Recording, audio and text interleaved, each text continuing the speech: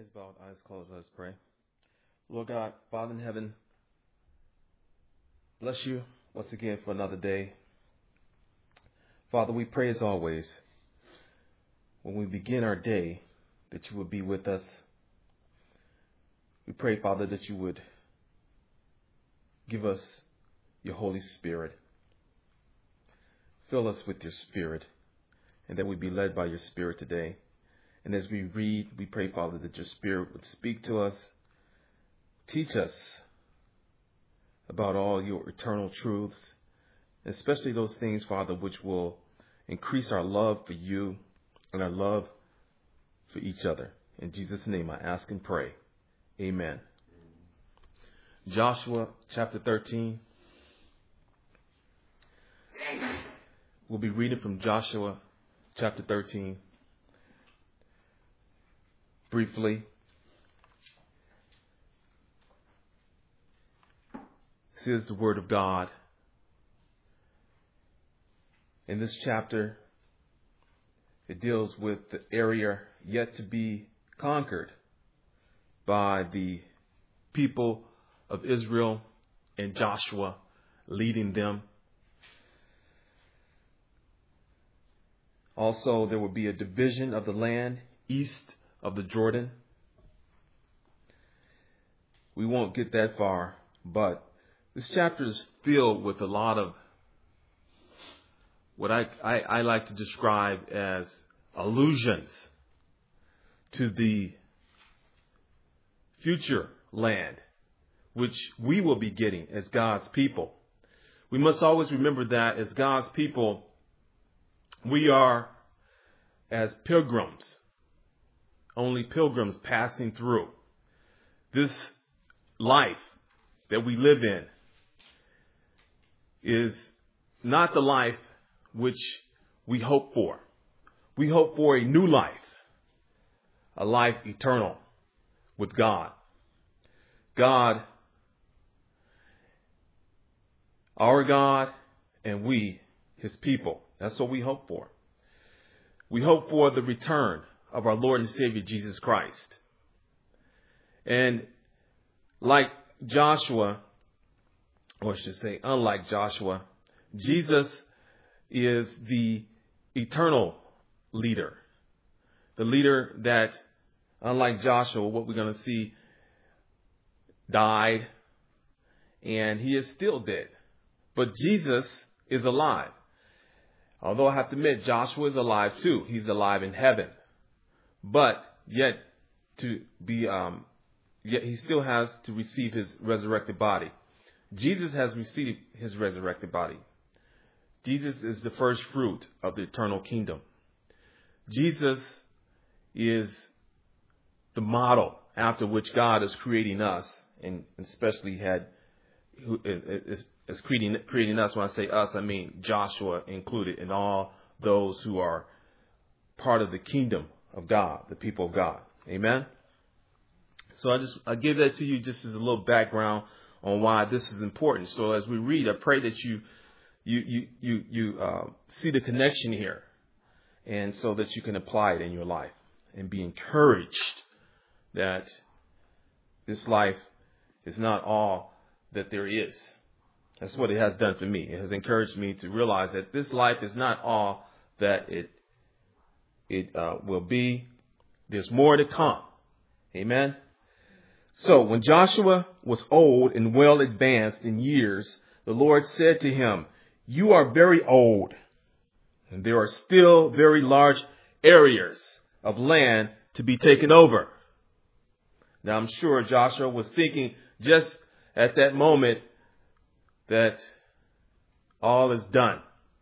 Well, the Lord, who is the commander of the army of God, is telling Joshua, no, your job is not yet done. Now you need to understand that although it's not written here, Joshua was at this point at least 85 years old. So he was not a youngster. He was not a young man at this stage. And so, but God still had more for him to do. Verse 2. This is the land that remains. Now you got to understand too, this is the land that God had promised them. Had promised Joshua and the people of Israel. Their hope was a land here on earth in this life. So it would be temporary. It would be temporary only. The land that we hope for is a eternal land. A land that we will live for eternity here in this earth. And so, unlike the people of Israel, our hope is in the eternal land. Their hope was in a land that was temporary, and they had to do certain things in order to keep that land. And one of the things they had to do in order to keep that land, they had to fight. Continuously fight. Fight the people that were living in that land, and they had to fight to maintain their faith in God.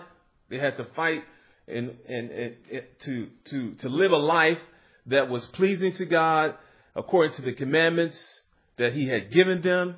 And if they failed in any of those areas, they would lose the land. So it was a never-ending battle. And Joshua was, even at his age, they were still fighting. This battle had started way back before they even reached this point, which was, I don't know if you remember, the Jordan. Right now, they have crossed the Jordan. They're in the land. They're in Canaan. But before they even got to this point, they had been fighting ever since they left Egypt. And the promise had been given to Abraham, Isaac, and Jacob, the patriarchs, the forefathers of this people. And so now is at that point where God is going to fulfill His promises. He's going to give them the land that He had promised them. But their battle will continue. They will have to continue to fight for this land. This is the land that remains. All the regions of the Philistines and Geshurites from the Shihor River on the east of Egypt to the territory of Ekron on the north, all of it counted as Canaanite. That is the territory of 5 Philistine rulers in Gaza, Ashdod, Ascalon, Gath, Ekron, that of the Ivites, or the Avites. From the south, all the land of the Canaanites, from Arah of the Sidonians, as far as Aphet, the region of the Amorites, the area of the Gebalites, and all Lebanon to the east, from Belgad, below Mount Hermon, to Lebo Hamath. As for the inhabitants of the mountain regions, from Lebanon to Misrephoth Maim, that is, all the Sidonians, I myself will drive them out before the Israelites. Be sure to allocate this land to Israel for an inheritance, as I have instructed you, and divide it as an inheritance among the 9 tribes and the half of the tribe of Manasseh. Now, from here, Joshua himself will begin to divide the land, the various regions that they have conquered, and he will begin to give them to the people of Israel, the descendants of Israel, just as God had promised them. And some of the tribes had already received some of their land, which was given to them by Moses before they crossed the Jordan. That is, east of the Jordan. That's what we're going to see from this point on, up until the end of this chapter. Now, we're not going to read that, but what I want to do is I want to take you over to Revelation, the book of Revelation. And we'll be looking at chapter 21. Over in chapter 21, it reads, Then I saw a new heaven and a new earth. For the new heaven and the first earth had passed away, and there was no longer any area. I saw the holy city, the new Jerusalem, coming down out of heaven from God, prepared as a bride, beautifully dressed for her husband. And I heard a loud voice from the throne saying, Now the dwelling of God is with men, and he will live with them. They will be his people, and God himself will be with them and be their God. He will wipe every tear from their eyes. There will be no more death, or mourning, or crying, or pain, for the old or the order of things has passed away. He who was seated on the throne said, I am making everything new. Then he said, write this down, for the words are trustworthy and true. Amen. This is the promise of God for us, the people of God.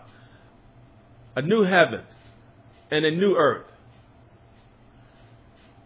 And when I say this is a new heavens and a new earth, I mean it will be an eternal land. Unlike the people of Israel who were hoping for a land that was here and now. And I don't know if you know the land that they had fought for.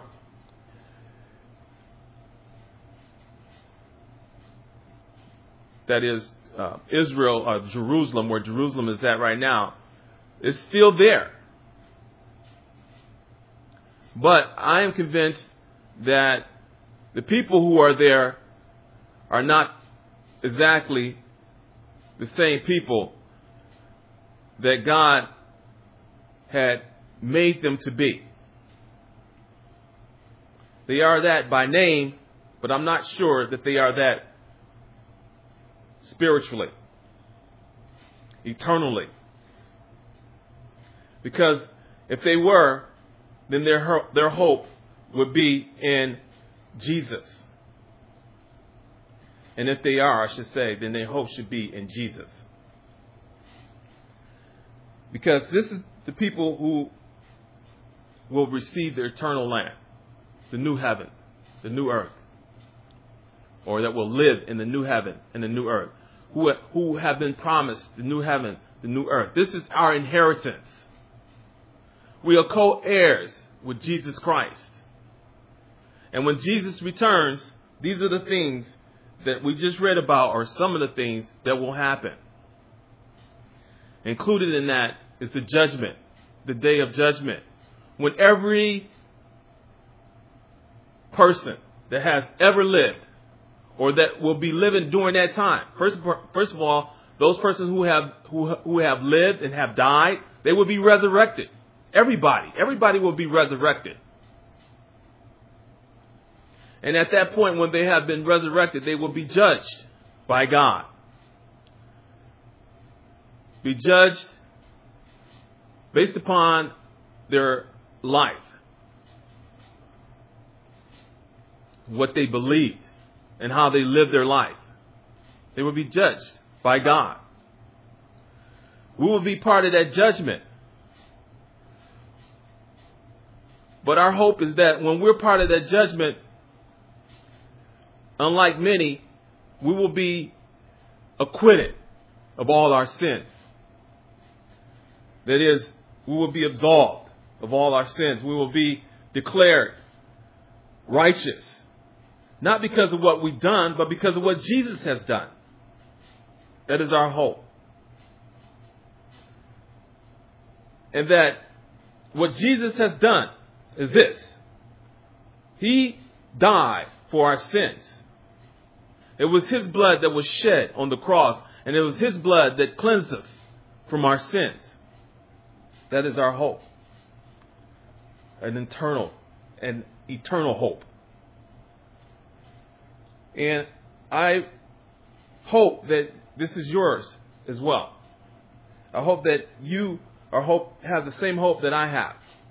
I hope in a life eternal with Jesus. Amen?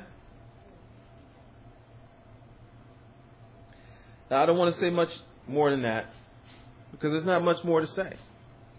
Except for this. This is what I believe God is speaking to us this morning.